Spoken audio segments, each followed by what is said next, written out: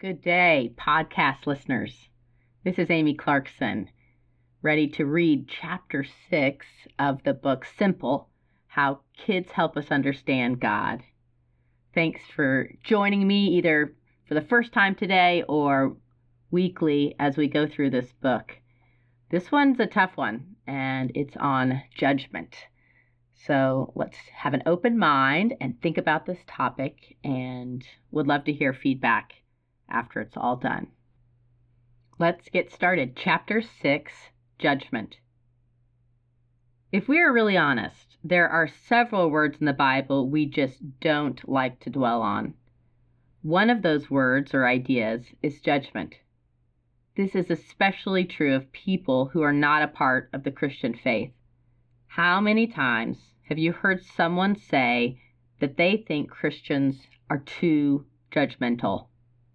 It's a common complaint about Christianity, and in fact, many use it as one of the reasons they don't want to attend church or embrace Christianity. I'll tell you what perplexes me. The secular world claims we do this too much, and yet Christians aren't supposed to be judgmental at all. Countless scriptures warn us not to judge. Do you want an example? Matthew chapter 7, verse 1 is about as straightforward as you can get, saying, quotes, "Do not judge, or you too will be judged," end quotes. If we are told not to judge others, how have Christians gained a reputation for being judgmental? Often, Christians argue that it's something that can't be helped, that by knowing right and wrong, we naturally judge, and it is our right to do so. It's time to look at children to get a better understanding of why judgment is something Christ tells us not to do. If you've been around kids for any time, you know that they judge often and naturally. Kids do this because it is necessary for learning. We are designed to interact with our world through categories. Thus, as developing infants, their little minds start separating things very early. When my daughter was 7 months old, she could tell the difference between a dog, something alive, and a car, something we travel in. But she would not have been able to separate out a German Shepherd from a Golden Retriever. They were both just dog. When my daughter first began to speak, Wawa was any liquid that she could drink. In her brain, she had already separated out liquids from solids. In time, she would differentiate water, milk, and juice. You see, though, that categorizing is a necessary part of human thinking. The process of noticing differences is what we call distinguishing or differentiating. This ability is absolutely a component of being a human. It is also something that develops as we age. I'm sure many of us have gone through the heartwarming stage when our children literally could not distinguish skin tone differences. The problem with the sweet idea that we should somehow preserve the ability not to notice if someone has dark skin or light skin is that it is impossible. Between the ages 3 and 5, although not understanding the concept of race or ethnicity, kids become aware of skin tone differences. One can hone the skill of awareness of differences as well.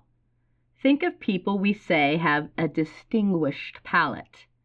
With that label, we acknowledge that certain individuals can differentiate tastes and textures the rest of us aren't even aware of.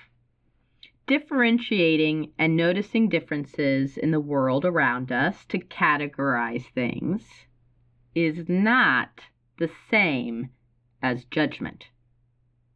Making a distinction between those two things is crucial. Look, I'm using the skill of differentiation in real time.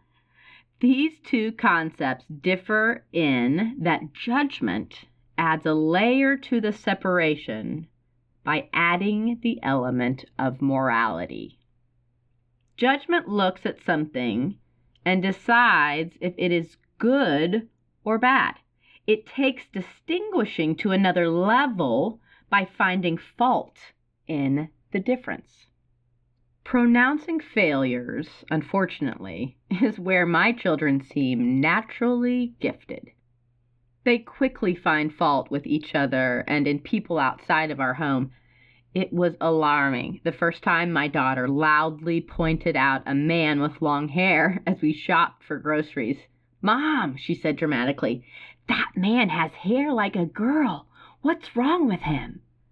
My embarrassment was evident in the immediate red hue to my face and quick about-face with our cart to a different aisle. The issue wasn't that she had merely noticed a man with long hair, which didn't fit in her category of male and female at that young age. It was that she immediately found fault with this man, and in her mind, he was wrong. As they age, children judge less on physical features and look more at behavior. As early as preschool, my kids would rattle off a story of someone getting in trouble from class, and I'd hear, "He's the bad kid." Or else they'd alert me to how terrible it was that their friend was allowed to watch an R-rated movie or was overheard saying some inappropriate word. The problem with these stories is that my children were not merely discriminating or placing behavior in a category of what our family permitted or did not. They added judgment, and in their descriptions conveyed a moral critique. The theme of their stories was to let me know what a bad person these people were, and therefore what a good person they were for not doing those things. It's even worse in our home, where each of my children feels the need to point out each other's flawed behavior continually. "He didn't pick up his dirty clothes last night. She doesn't have her seatbelt on. He stuck out his tongue at me." They point out these errors to me to suggest their sibling is in the wrong. Therefore, they are in the right. Now we get to the reason why it's so easy to judge. It protects our concept of self as worthy as we relate to others. By placing someone else in the wrong, it lifts us into the right. When we set judgment on someone else and make them bad, it alternatively makes us good. It's easy in the role of a parent to see how ridiculous their judging is. I point this fact out daily to them. Their friend is not evil for saying that word or watching that movie. Their sibling isn't morally corrupt for sneaking a second dessert or not doing their homework. But it's not just that. It's that I don't love my children more or less based on this information. When the tattling starts, I protest. I don't care, because I literally don't care. You would surely think that they understand at this point that my love doesn't increase and decrease based on if they did their chores or not, or based on who started the fight.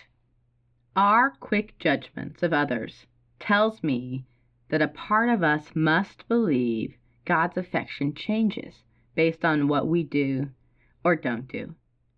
Just like my kids, trying to convince me of their worthiness by pointing out the fault of another, we try to convince God of our worthiness by finding errors in others. God views us all in the same way. Our behavior doesn't affect how much He loves us. One reason Christians judge, then, is that they haven't fully connected with the idea of God's unconditional love. If we do grasp that our worthiness in Christ is unrelated to our behaviors, why else might we find ourselves judging others? If I am good in God's eyes, then for me to look at someone else's life and decide what they are doing is wrong and find fault in their actions, the only benefit it serves is to make me feel better about myself. In other words, the second reason we judge is a self-confidence or self-assurance issue. There is a third reason we may find ourselves judging others, and that is to avoid our faults. Unfortunately, when we focus on others' errors, it brings us a false sense of merit. I love the parable Jesus tells after commanding us not to judge in Matthew, as he illustrates this perfectly. In quotes, "Why do you look at the speck of sawdust in your brother's eye and pay no attention to the plank in your own eye? How can you say to your brother, 'Let me take the speck out of your eye,' when all the time there is a plank in your own eye?" In quotes. That's from Matthew chapter 7, verse 3 and 4 in the NIV. He asks, how can we do this? We do this so we don't have to pay attention to our own faults. Look at that speck in his life. That is bad. Thank goodness that's not me. No sawdust in here. Avoiding our flaws is another reason why he tells us not to judge. We are to be concerned with our own lives. I say to my children the same thing. Worry about yourself. I must proclaim this at least 10 times a day. Let's review. Judgment differentiates people, things, behavior, etc. into right and wrong, good or bad. As an individual, I judge others to try to make myself appear worthier before God, or to make me feel better about myself, or to ignore true wrongs in my life. Because all of these reasons are ultimately harmful to both ourselves and others, God commands us not to judge. There is something else I have learned about the concept of judgment from my kids. And that is how easily we can make errors in our judgments. My son told me about a boy at school who stole another kid's chips from his lunchbox and was judged by his peers as a bad kid. Guess what? He was just hungry. His single mom had lost her job, and they hadn't had food in the house for days. Although my son was quick to judge and define this boy as evil, once the whole story was known, suddenly the stealing didn't seem as wrong. As the adult, I knew that background. If I had to play the role of judge in this scenario, my conclusion of guilt or not would be determined by knowing the whole story. I don't know about you, but if I need to be judged on something, I sure want someone who knows me well and knows the whole story to be the judge. Don't think it's just kids who get it wrong. One of my dearest friendships I have almost didn't happen due to false judgment. My first interaction with her was at a ladies' church crafting event. She had just moved into town and bragged to the other women that instead of unpacking, she'd spent the week binging on sweets and a TV series called Army Wives. She described her home vividly, depicting a chaotic, unkempt disaster and neglected kids. My judgment was swift. Internally, I decided she was a sloth, addicted to TV and food, not a good mother, and clearly without righteous values. We will never be friends, I thought, inflating my merit pridefully above her. Oh, how I was so wrong. I know now that the week she described had been a week of isolated depression after moving into a new community. She is so utterly the opposite of all my snap judgments that retelling this story always brings us to tears of laughter. So many of the judgments we make about others are wrong because we don't know the whole story. The good news? God always knows the whole story. It is His perfect knowledge of all things and His totality of understanding our inner selves that allows Him to be the only one who should judge. Chapter 4 in the book of James, verse 12 out of the NIV says this well, quotes, "There is only one lawgiver and judge, the one who is able to save and destroy. But you, who are you to judge your neighbor?" End quotes. God tells us not to judge others, not only because it distracts us from the truth of ourselves and the reality of God's love and compassion, but because we are imperfect in our ability to entirely know and understand the choices others make.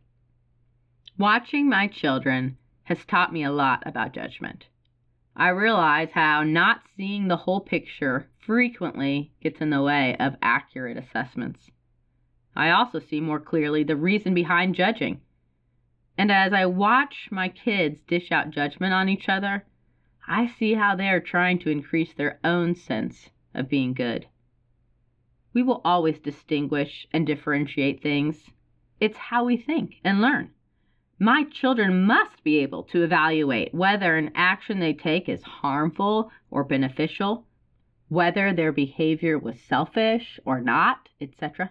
We must do this too. What we are asked to avoid, however, is the blame and shame part. We shouldn't view ourselves or others as unworthy because of the actions that we commit. Well, that's it on judgment. I know for me, it's a tough one. It's something that seems to come more naturally than I wish it would. Next week is our 7th week, and we're going to be talking about prayer. This is another good one, so I hope you'll join in. Take care.